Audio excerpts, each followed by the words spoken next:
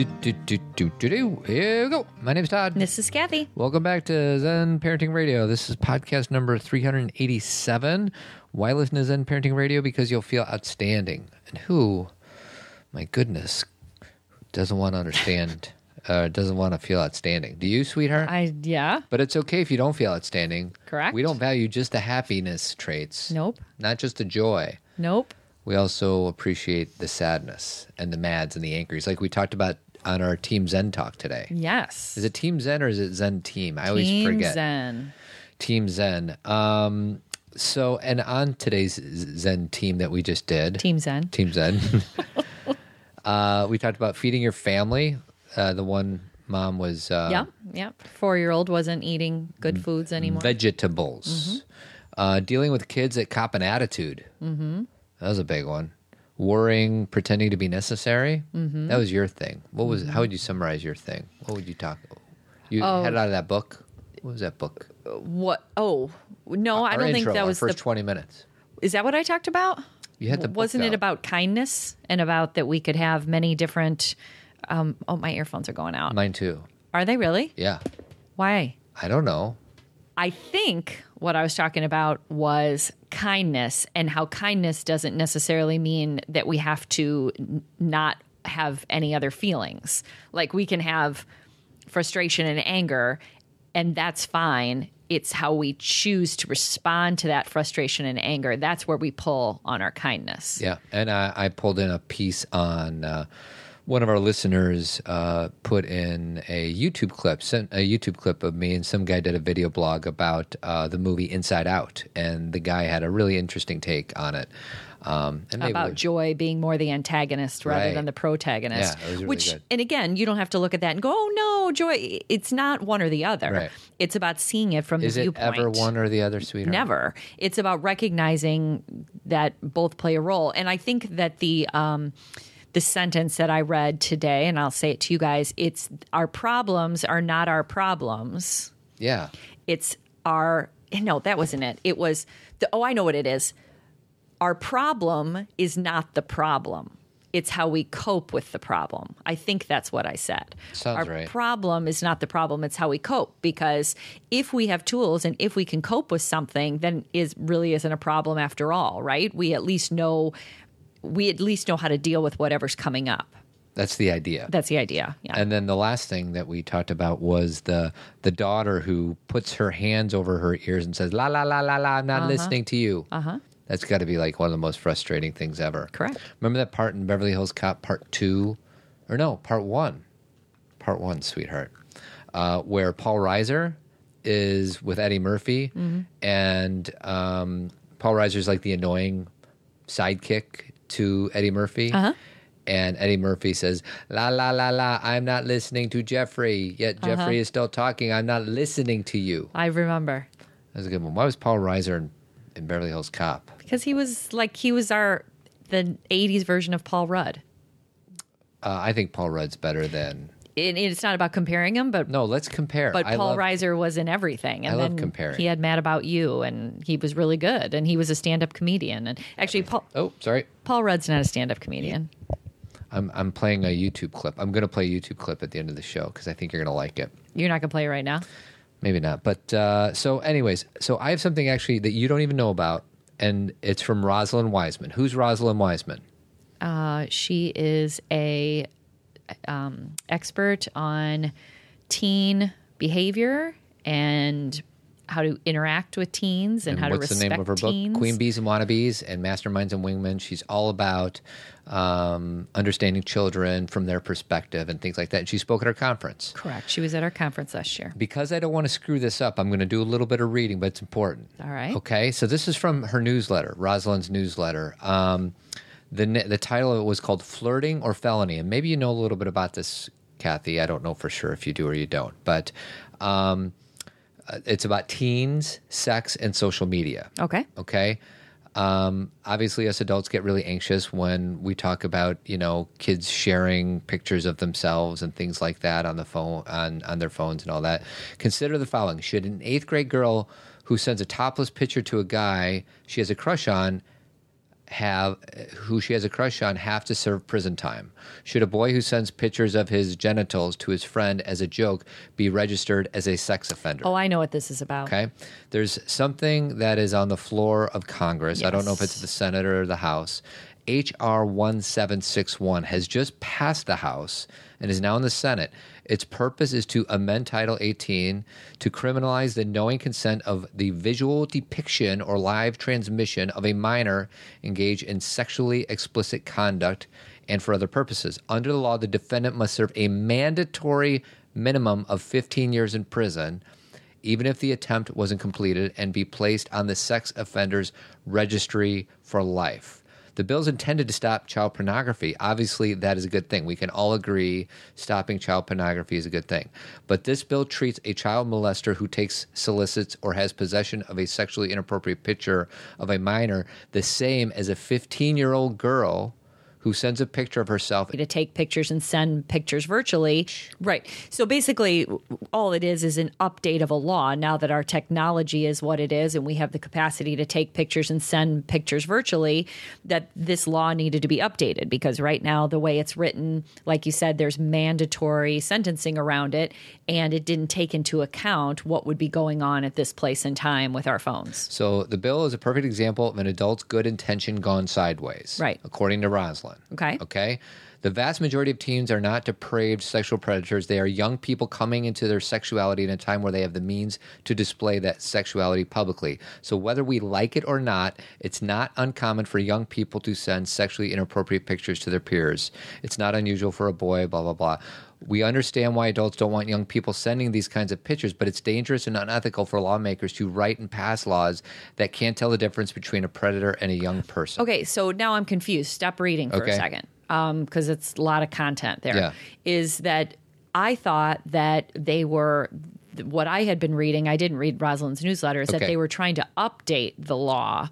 And this is, but she's talking about it as if people are against updating the law. It's already passed the House. So in other words, what I thought. if a boy sends an inappropriate picture to a buddy or a girl to a boyfriend or whatever, they'd have to register as sex offenders.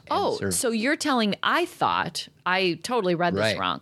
I thought that the law was already in place and that they were trying to amend it. No, there is a law in place, but there's something that is passed the House that is now in the Senate. So here's what's interesting. Okay. What's even more frustrating is that Congress rejected Representative Jackson Lee's proposed amendment to ensure minors are not punished as sex offenders. Yeah.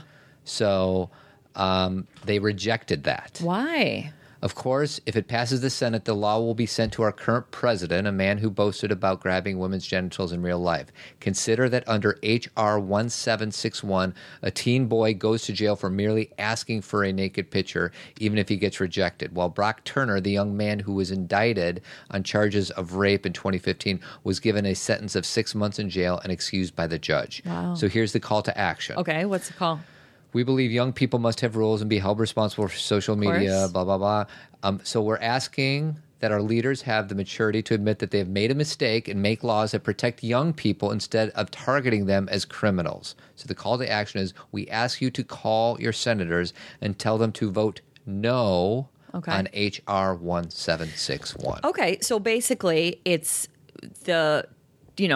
trying to put a law through that makes child pornography more of an issue and has some what am I trying to say? Mandatory sentencing around that is one thing, but there has to be a stipulation in there that is not going to cause a young person who has made a mistake to either have some kind of prison sentence or some kind of blemish on their record. Exactly. And again, you guys, for those of you listening who is like, well, they made a mistake or they did it and they have to, pay the price or the penalty. These children, they're children. Yes. Their brains are not fully developed. Their risk-taking abilities are extremely heightened. Their unawareness of what they are doing and the consequences that they could face it's not mature yet. Yes. So the point is that just to have that written in there that they're not going to be criminally prosecuted doesn't mean that we're giving them permission. It means it's something that we should be dealing with in a more parental mental health, teaching character, that kind of place rather than the criminal justice system. Exactly. So just one more time. Okay. If you agree with what Rosalind is saying and what Cathy and I agree on, is call your senators and tell them to vote no on H.R. 1761. Oh, Todd, there's so many things to call about. Well, this is kind of a big one. H.R. what? 1761. Okay. And if we can find maybe a website to share in our show notes that makes it easy to do that, I don't know. We'll look into it. And when I say that there's so many things to call about, I'm not downplaying the importance of this. Right. It's just there's a lot of people who are doing a lot of work right now, calling and that kind of thing about so many different issues. Well, can't you see, like, this is one of the things that kind of goes under the radar, and then all of a sudden, Well, and that's the thing is, like, I know that there's a lot of bills and legislation that go through because people get focused on an issue and everybody gets nervous and fearful. And so it becomes a political thing. Like, I'm going to make this a crime. And I can't imagine people who are supporting this, but obviously they are. And that doesn't make sense. Yeah. Like, there's It's a common sense element to this, And it's not even about, we don't even need to compare all the things in history. This is going to be this is going to cause a lot of problems. Yeah. I mean, it's fine, a lot of the schools who have had big crackdowns, like there's been a bunch of them in Illinois where there's been like sexting things going on, or a big ring of students who have been, sending photos around.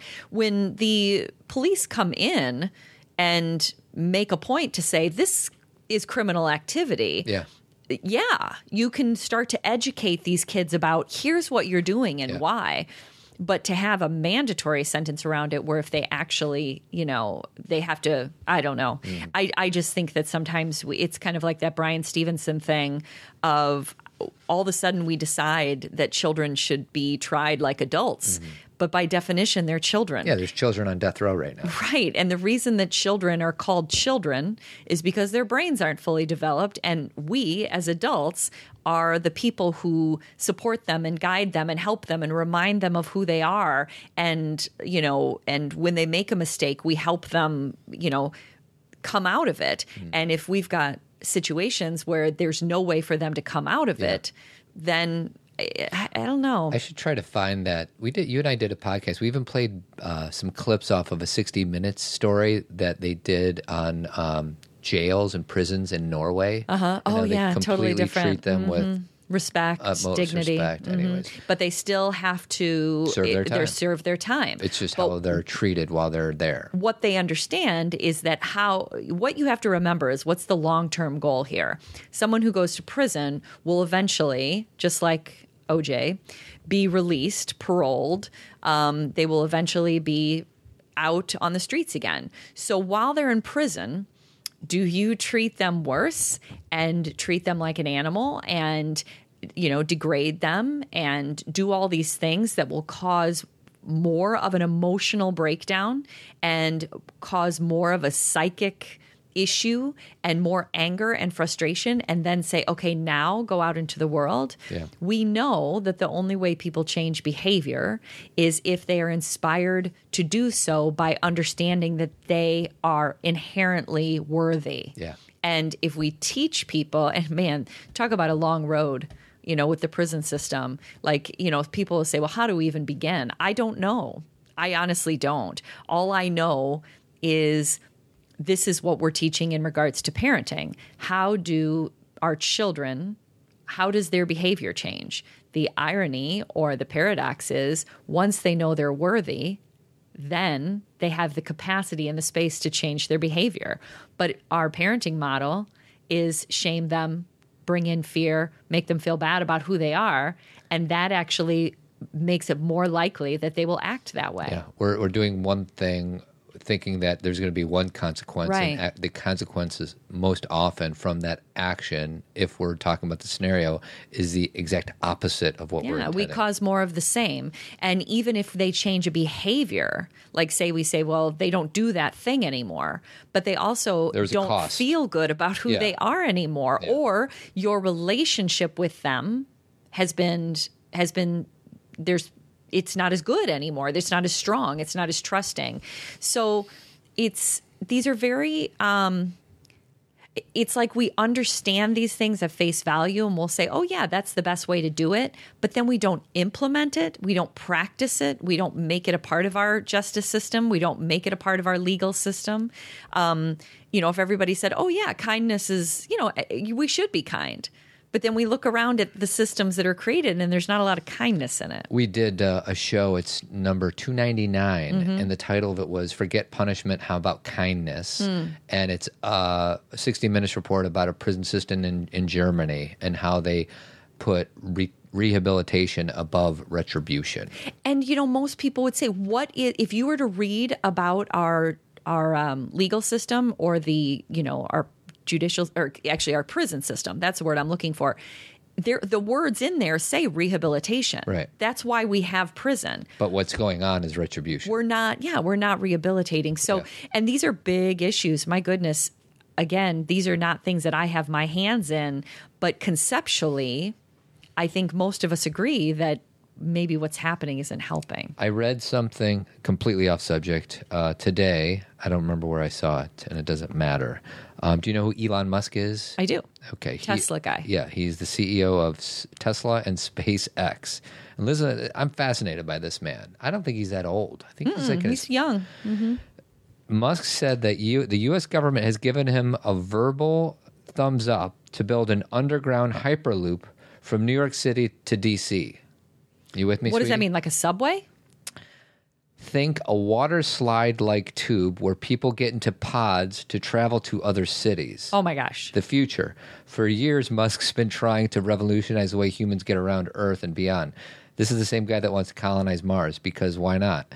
And solve America's traffic problems. The Hyperloop still has to get a formal seal of approval and is to be determined when it'd be up and running, but it's expected to turn a 3.5-hour trip into just about 30 minutes. So we'd be on a water slide to D.C.? I don't know. I don't even know how to get my arms around that, but to go from one side of the country and to the other side. Well, it's not one side to the other. You just said New York to D.C. Oh, no, hold on a second. First of all, Elon Musk is 46. He's my age, or I'm almost 46. New York City to D.C., you're right. Yeah. You're right. I thought it was across the country. 3.5 hours to 30 minutes. Very interesting. Anyways, I thought that was fascinating. Well, somebody one day said, I think humans should be able to fly, and people probably laughed at them. And then I'm going to play a clip of Andy Murray, which is like 14 seconds. Oh, the one that I posted on the page? Yeah, just because I think it's worthy. And then I want you to talk about it. Okay. Andy Murray is a tennis player. He was in Wimbledon. He did not win Wimbledon. And this was after he lost. Oh, was it after he lost? This was Some English guy, Andy Murray. Andy, Sam is the first U.S. player to reach a major semifinal since 2009. How would you describe Male player. I beg your pardon? Male player, right? Yes, first male player. That's for sure. So, talk about that. Well, the night that he did that, my friend Manisha sent that to me. She knew I would like it. And it made me laugh because it's very subtle. Can you, because he's hard to hear. What does he say? He says. So the reporter asks him, so-and-so, did he say Federer is like the first U.S. blah, blah, blah, blah player to whatever. And Andy Murray says, male player. Mm-hmm. And then he kind of says it under his breath. So the guy says, excuse me. And he says, male player, correct? Right. Kind of like, I'm saving your butt right now. Yeah. Are you going to pick up on what I just said? And then the journalist is like, oh, yes, of course. And everybody laughs uncomfortably. Mm-hmm. Andy Murray, his facial expression does not change. Right. He does not think it's funny. Right.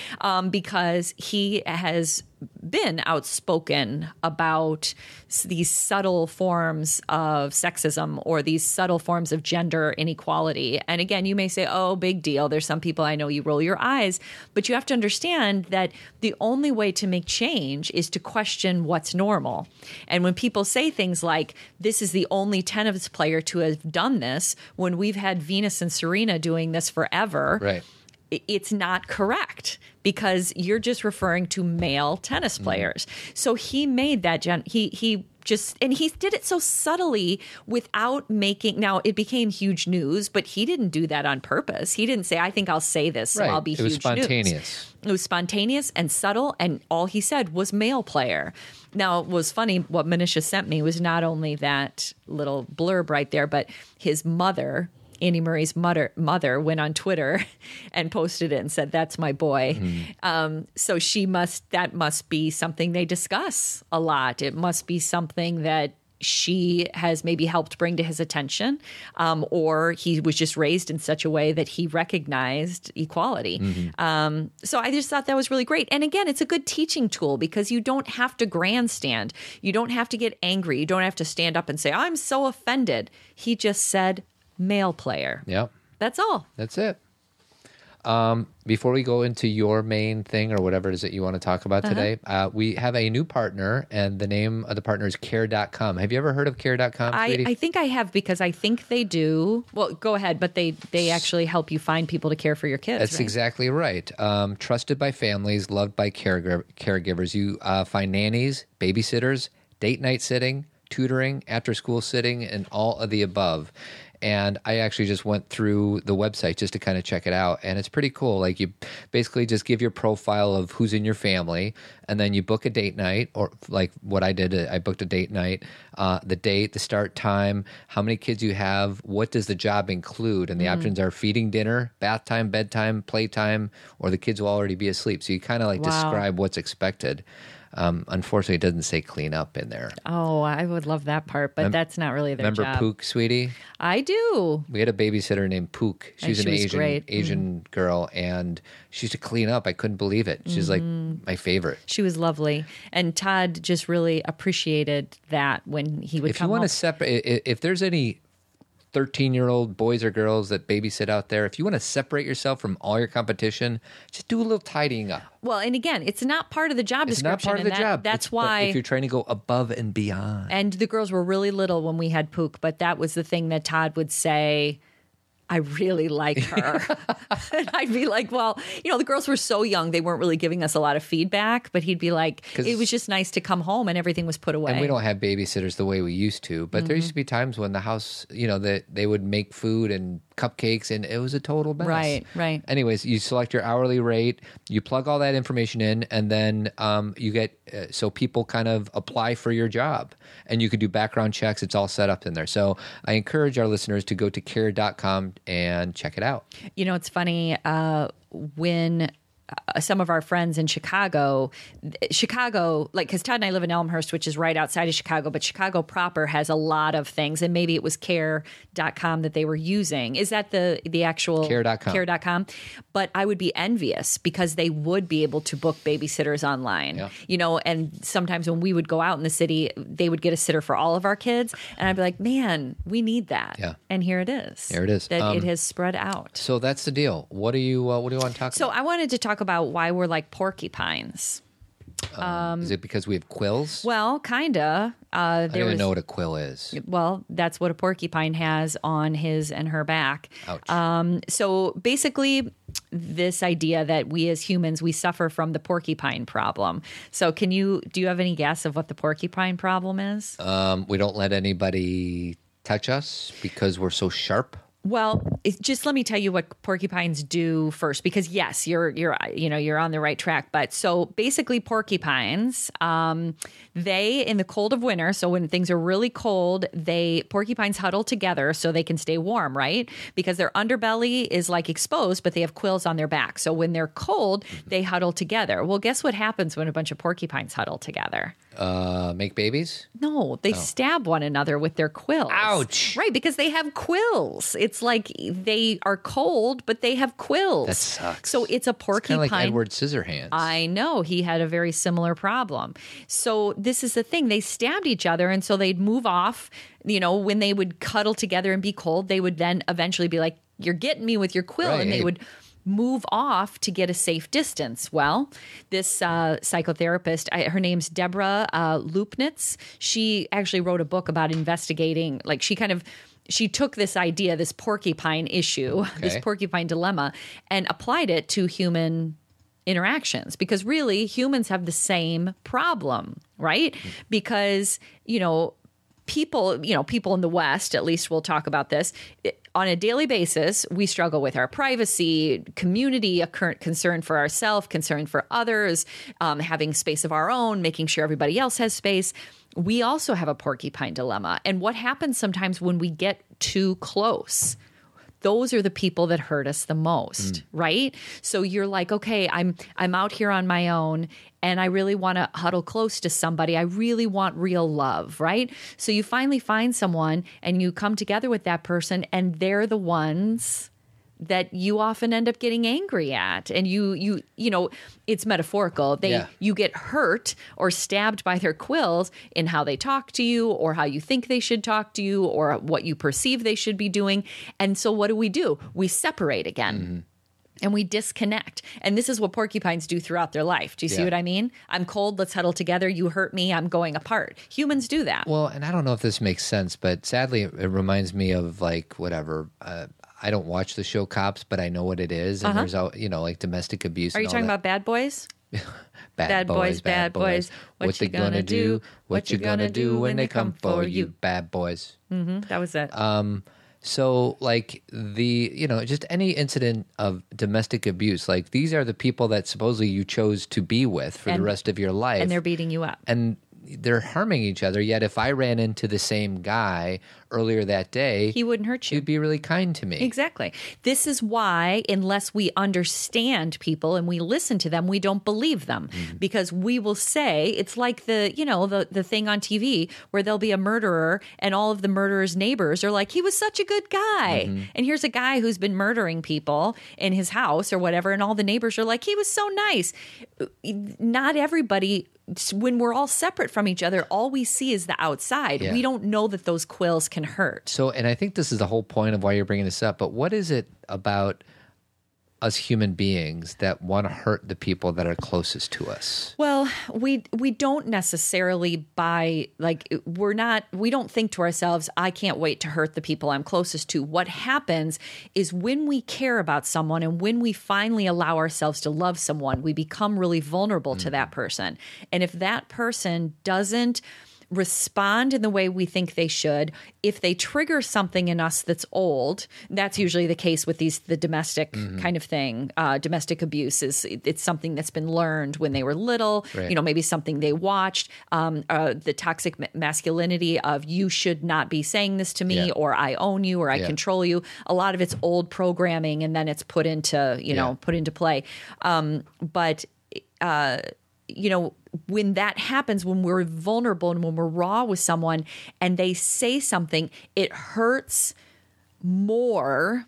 We are more damaged by that versus than a stranger saying something mean to us. We'll be like, that doesn't hurt me because you don't mean anything to me. Right. When someone means something to you, that's then your why expectations go up. That could be part of it, but also think about this, Todd. I'll give you kind of a visual. So you've got like a ton of clothes on, okay? You're like Joey Tribbiani after he puts on all of Chandler's clothes. And Can I be wearing any more clothes? So basically that's us walking through the world, right? So we've got all these layers of clothes on and we're walking through the world. So if somebody tries to say something to us or do something to us, we're like, dude, I'm so isolated from you.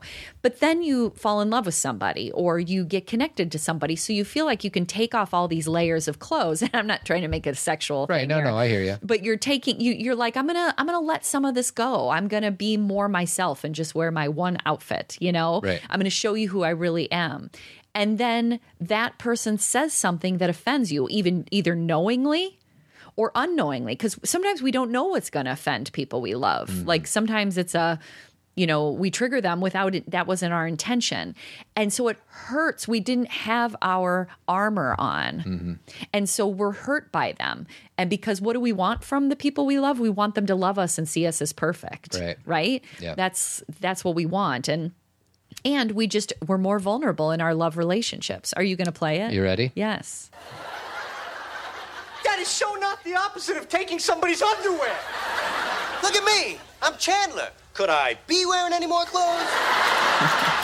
There we go. That's Joey. So that's the thing is like, and again, there's all sorts of different threads in there too. It's like our upbringing and what we expect from a relationship, who we think a partner should be to us.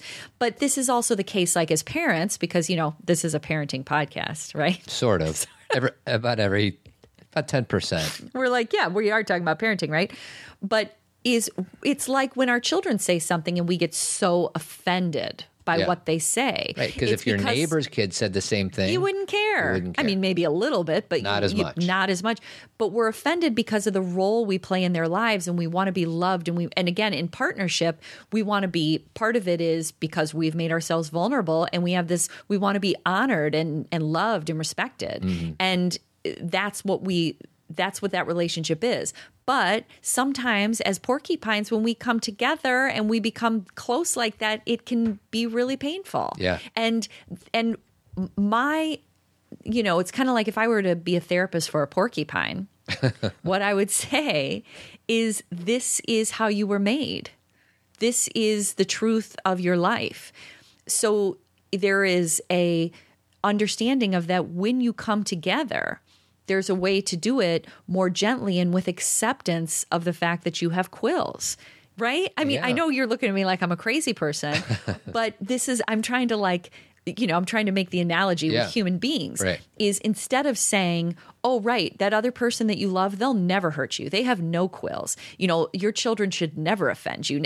Yes, they will. They have it's almost quills. like because the quills, there's a depth, and the depth is where true wholeness, happiness comes in. Because if you can't potentially hurt the other, then it's a shallow relationship. Correct. Anyways, that's right. Well, then by definition, you're not vulnerable. Yeah. Because vulnerability means you've been exposed to the possibility of being hurt. Yeah.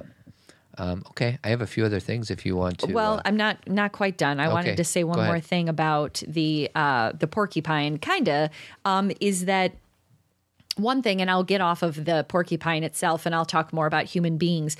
I think one thing that's super important within a relationship is this idea of relational ethics, okay? And basically that is where we have an expectation with people we love, if it be our children or our partner, that we will, to the best of our ability, we will treat each other in a way that there's care and compassion and, tenderness, like we're treating each other with that care. Even though we know we all, I'm bringing the porcupine back in, we do have, that's even more of a leap of faith, knowing that we do have the ability to hurt each other, but that the ethics, I love the word ethics because ethics are really important to me, is our relational ethics are, I am going to try to create a world between us where we kind of abide by these things. Right. As Todd and I have talked about before, we don't go for the jugular just because we can. We don't hurt each other to win. We don't say something to one-up each other so we have power over each other. The relational ethics are, we have some kind of understanding between us that we're going to do our best to be compassionate.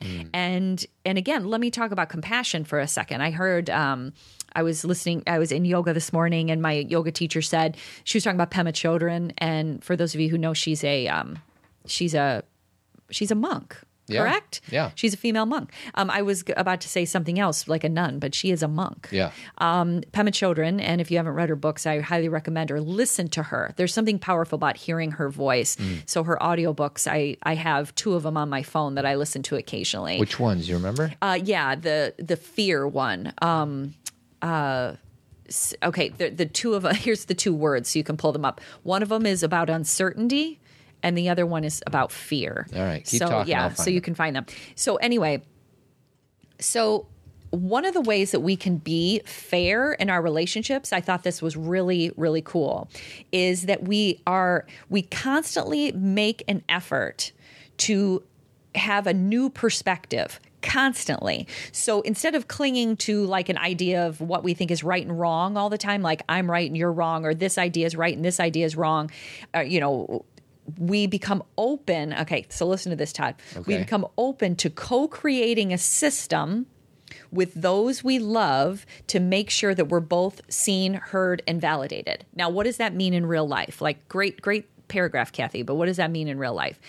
Basically, what that means is that you may say something like, I want to spend Oh, you were okay. This is good.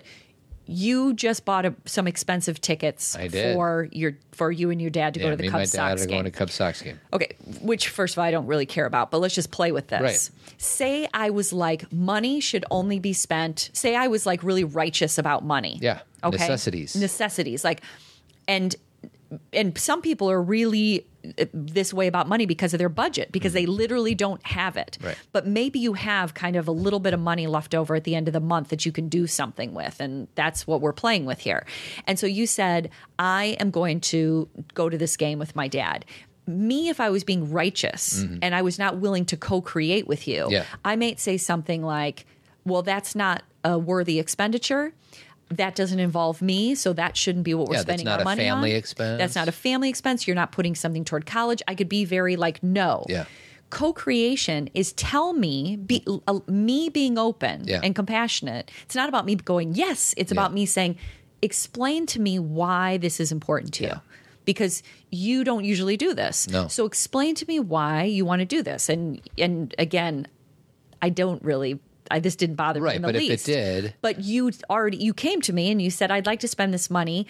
It's something that my dad really wants to do. You know, he's only here in the summer. He loves baseball. This is the way my dad and I connect. And this is something that's important to me. Right. And so I can then be in constant co-creation of laying down my need to be right about everything or my like black and white vision and say, this is a human expenditure. Yeah. This is a deposit in love. Yes. Okay. Sounds cheesy, but it's true. Right. That's what partners do for each other. Yeah. Now, you may have said, I love my dad and he loves cars.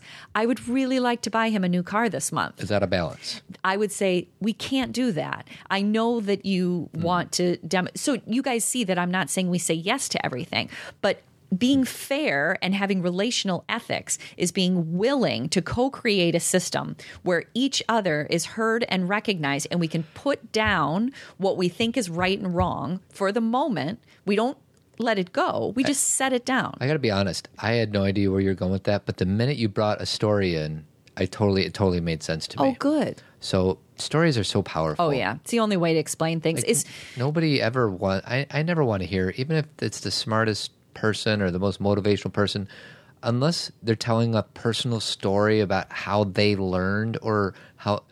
If it's just the words, it just falls empty for me. Maybe not for everybody, but... Well, basically what I do whenever I read something that's kind of interesting, like the porcupine thing or relational ethics, in my own head, what naturally happens, and I don't think I'm alone, is I come up with my own experience with that or my lack of experience. Because sometimes a thing will be brought to my attention. I'll be like, I don't do that. Right. But that's important. And, you know, the other thing about the Pema Chodron thing that's really important. I have the books, by the way. Okay, what are they called? Well, she's got a bunch of them. Is one of them When Things Fall Apart? You know what? I don't have that on audiobook, but I've read it. I have the book in my office. The Place That Scares You? No, Living it's not Beautifully, Taking the Leap, How to... Where's the uncertainty one? Start Where You Are.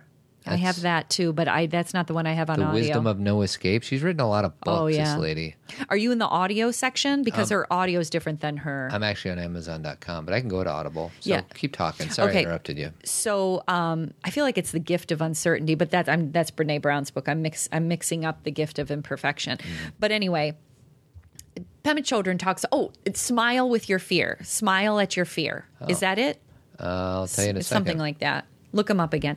But the other thing I wanted to say about Pema, something that she says, is what compassion is actually a connection or an interaction between equals. It's not about healer and student or adult and child or right person and wrong person. By definition, compassion is when you are looking at this person that you're listening to or that is telling you a story, and you are thinking about yourself as equals. Found it. Smile at Fear. Smile at Fear. Awakening the True Heart of Bravery. Yeah, that one. Yeah, well, she's got she's 2 pages. This know. woman's got a lot of books. I know. That's why I just knew the words. Uncertainty is one of them. Right there. Look it up. Oh, I know.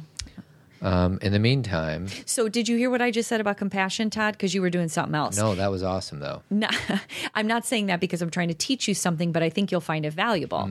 I think for those of us who, because I'm a therapist, Todd's a coach, there are people who are educators, and then us as parents, all of these roles where we get into these roles of helping people, right? When you are practicing compassion, you do it at a place of being equal. Because if you're in a healer-student kind of situation, paradigm, mentor-mentee, then all of a sudden there's a looking down upon, or I have more. Compassion is kind of like that play. I'm thinking about Brene Brown's thing. Remember that thing that was put to... made into a cartoon where the guy falls in the hole. Yeah, that's empathy, sympathy. Empathy, sympathy. And empathy and compassion are very often used as synonyms. I think you're hardcore people, which I tend to be a lot of the time. I don't use them as synonyms, but they're as close as you can get, right? And that difference between being standoffish, like, oh, this happened to you and I'm going to help you, versus showing up and saying, I know darkness too. Yeah. I may not know your exact darkness, but I understand. I am here as a human being. Yeah. And if you do that with your children, OMG. Yeah, because there seems to be a hierarchy for most of us. For sure. When we are guiding our children to grow up into good adults. That was Pema. I found it. It's called, and it doesn't have certainty. Oh, okay. Unconditional confidence. Oh, there you go. Instructions for meeting any experience with trust and courage. Can we? Can I play a few of my things? Sure, go ahead. First of all, this is semi-related. This is going to be a little movie trivia. I'm going to play a movie line. You tell me what it is. I like this game. And it's kind of related to this a little bit. Okay. Well, what if there is no tomorrow? There wasn't one today. Groundhog Day. Very good. So did you tell him about it? Right, but that's why I did it. And then we're also talking about porcupines. We're talking about little varmints. But here's a few more Groundhog Day lines. Okay. Do you ever have deja vu, Mrs. Lancaster? I don't think so, but I could check with the kitchen.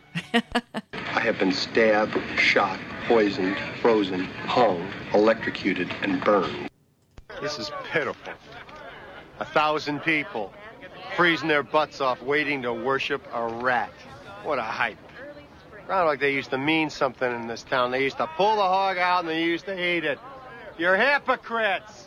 All of you. You off to see the groundhog? Yes, I am. Do you think it's going to be in early spring?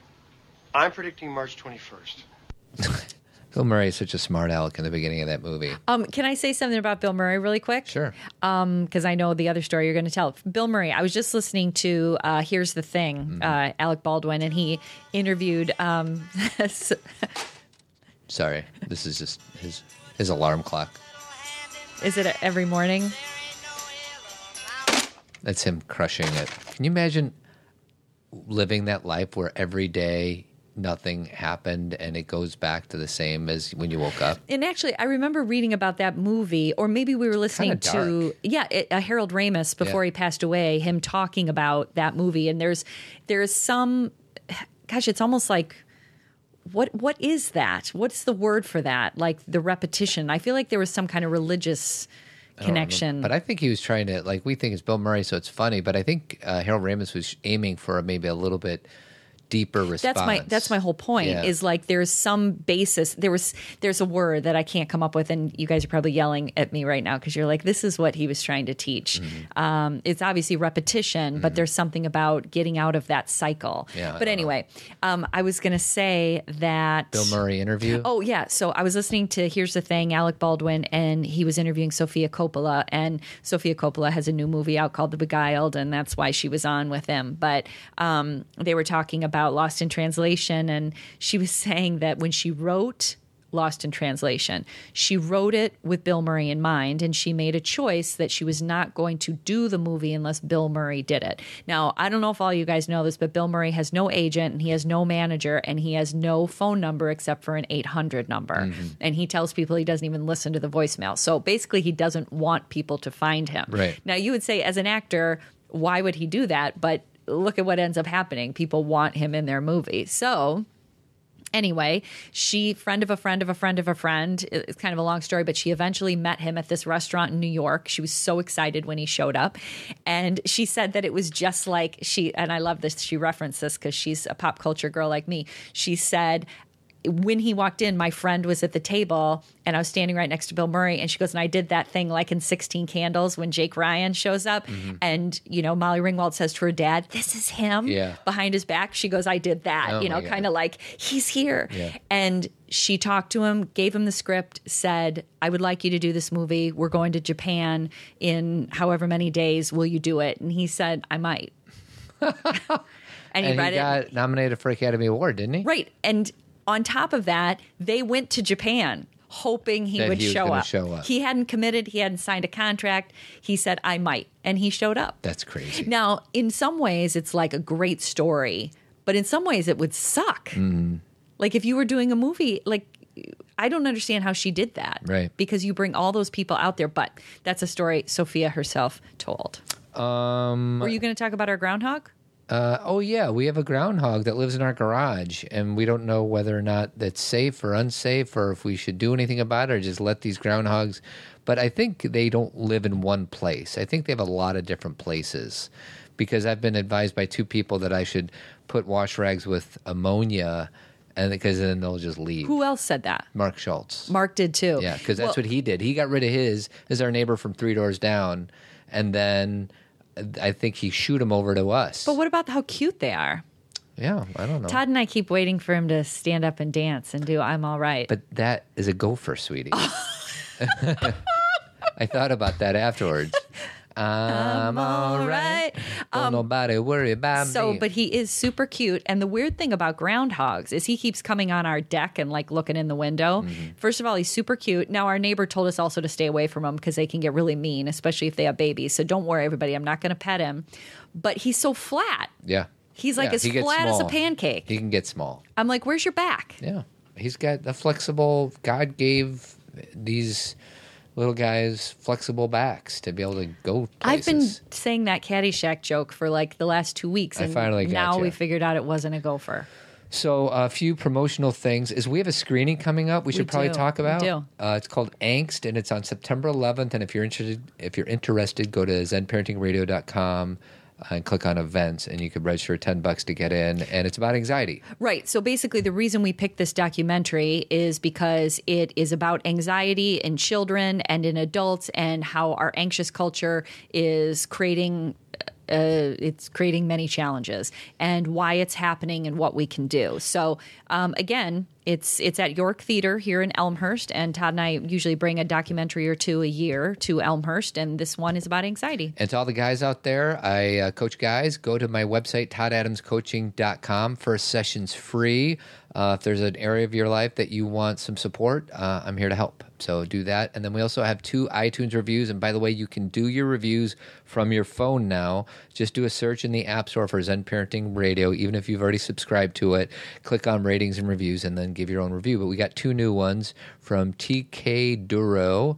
It says, take care of each other. What a great way to get back in touch with yourself and the people in your life. I love the banter between Todd and Cathy.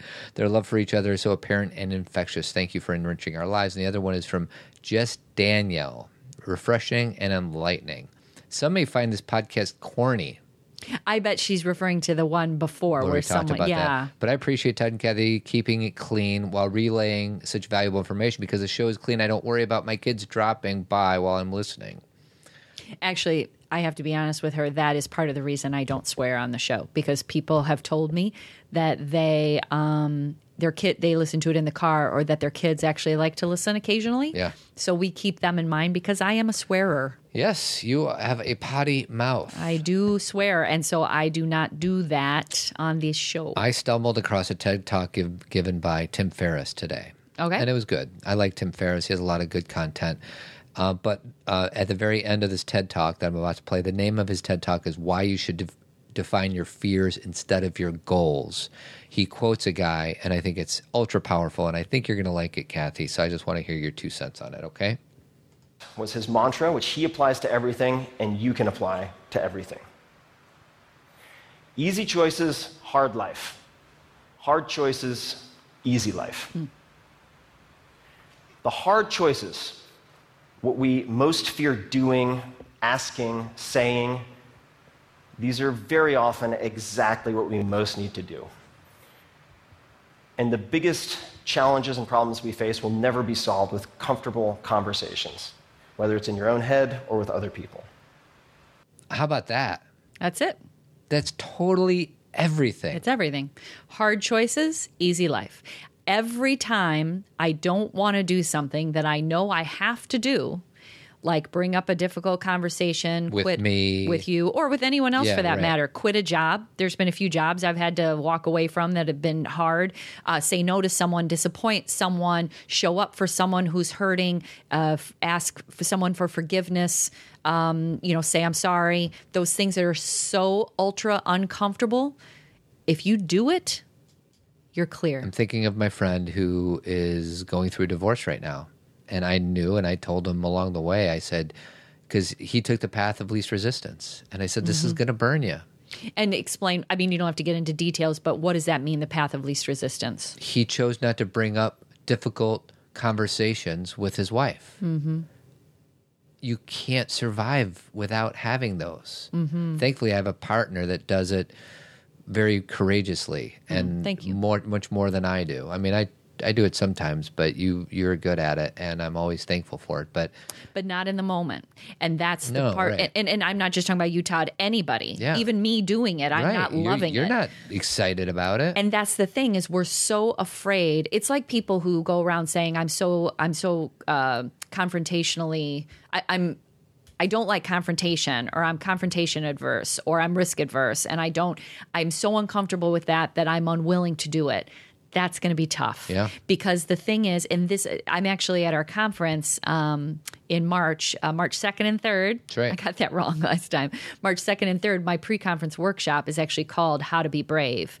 And it's not about climbing mountains. It's about having these kind of talks, being willing to, because the thing is we see it as a mountain, and this becomes the same thing that everybody always says. You see it as a mountain. There's no way I could do this. There's no way I could do this. And as soon as it comes out of your mouth, that mountain becomes this teeny thing that it was just saying it. It was being willing to stand in it. It was being willing to stand up for yourself or to let go or some of the things that are so hard. And then that's it. Hard choices. Easy choices, hard life. Hard choices, easy life. Oh, my God. That's so good. Isn't that awesome? All right. Tim's back in my good graces. Yeah. Not that he fell out. No, but. I know. He's just an interesting guy, and he has wonderful content, interviews awesome people. And you and I have just an interesting relationship with his message. Well, we see him for different things. Yes. And I listen to his podcast, too. He said on the beginning of this TED Talk, I don't know if you knew this, but he's bipolar. I've never heard him say he's bipolar, but he talks a lot about stigma. Well, and his story is he was really close to committing suicide. Yes, right after he college. did talk about that on a show. Yeah. He shared that in something he wrote too. Yeah. So I guess I should have. Well, interestingly enough, just today, there is, for those of you who are in the yoga world, there is a pretty prominent yoga teacher who struggled with bipolar, and he was really having a hard time. It was getting to a place where he felt the need to have drugs other than prescription because he could not calm his brain. And in the process of doing that, at least from what I understand, Sean Korn, who is a pretty prominent yoga teacher who you may know, she posted about it today. He ended up taking something and he became brain dead. Oh my God. And he died, and was married, he had a baby on the way, all these things. And his wife wrote about exactly what he was dealing with, his bipolar. She just put it out there. Just kind of like Chris, the lead singer of Soundgarden. Chris Cornell, he was dealing with mental illness, and also because of when we're doing this, the lead singer of Linkin Park, just committed suicide. He was dealing with mental illness, and his whole life he had been challenged. When he was about 7 years old, he was molested for the first time and had to deal with all of that, and it was like ongoing. And music was his outlet, as it is for many, and he committed suicide. Yeah. So the reason that we bring this out into the light is so we can recognize what we need to remember. And what we need to remember is that these things are real, and that being able to have support and being able to talk about things without being shamed for it, to use compassion as an equal and not as one looking down on another, that mental illness is a real thing, just like somebody who struggles with a physical illness. Yep. There was this great YouTube video about if people treated people with mental illness, do you know what I'm talking about? Like the people have all these physical ailments. Yeah, the people are saying, "Oh, I have cancer," or I broke my ankle last night. And they're like, if you just get up and walk, your ankle. Exactly. And here's a guy like in a wheelchair, and they're like, I just wish you'd try walking every once in a while. We are so hard on people who are struggling with mental illness or are dealing with how to become mentally well. Turn the language around. If mental illness gives you a feeling of, I don't want to talk about that, like when we had, we're big supporters of NAMI, I always say association, and I want to say Alliance, National Alliance of Mental Illness. We are, and we had their executive director on our show, and the thing she talked about is, let's just call this mental wellness.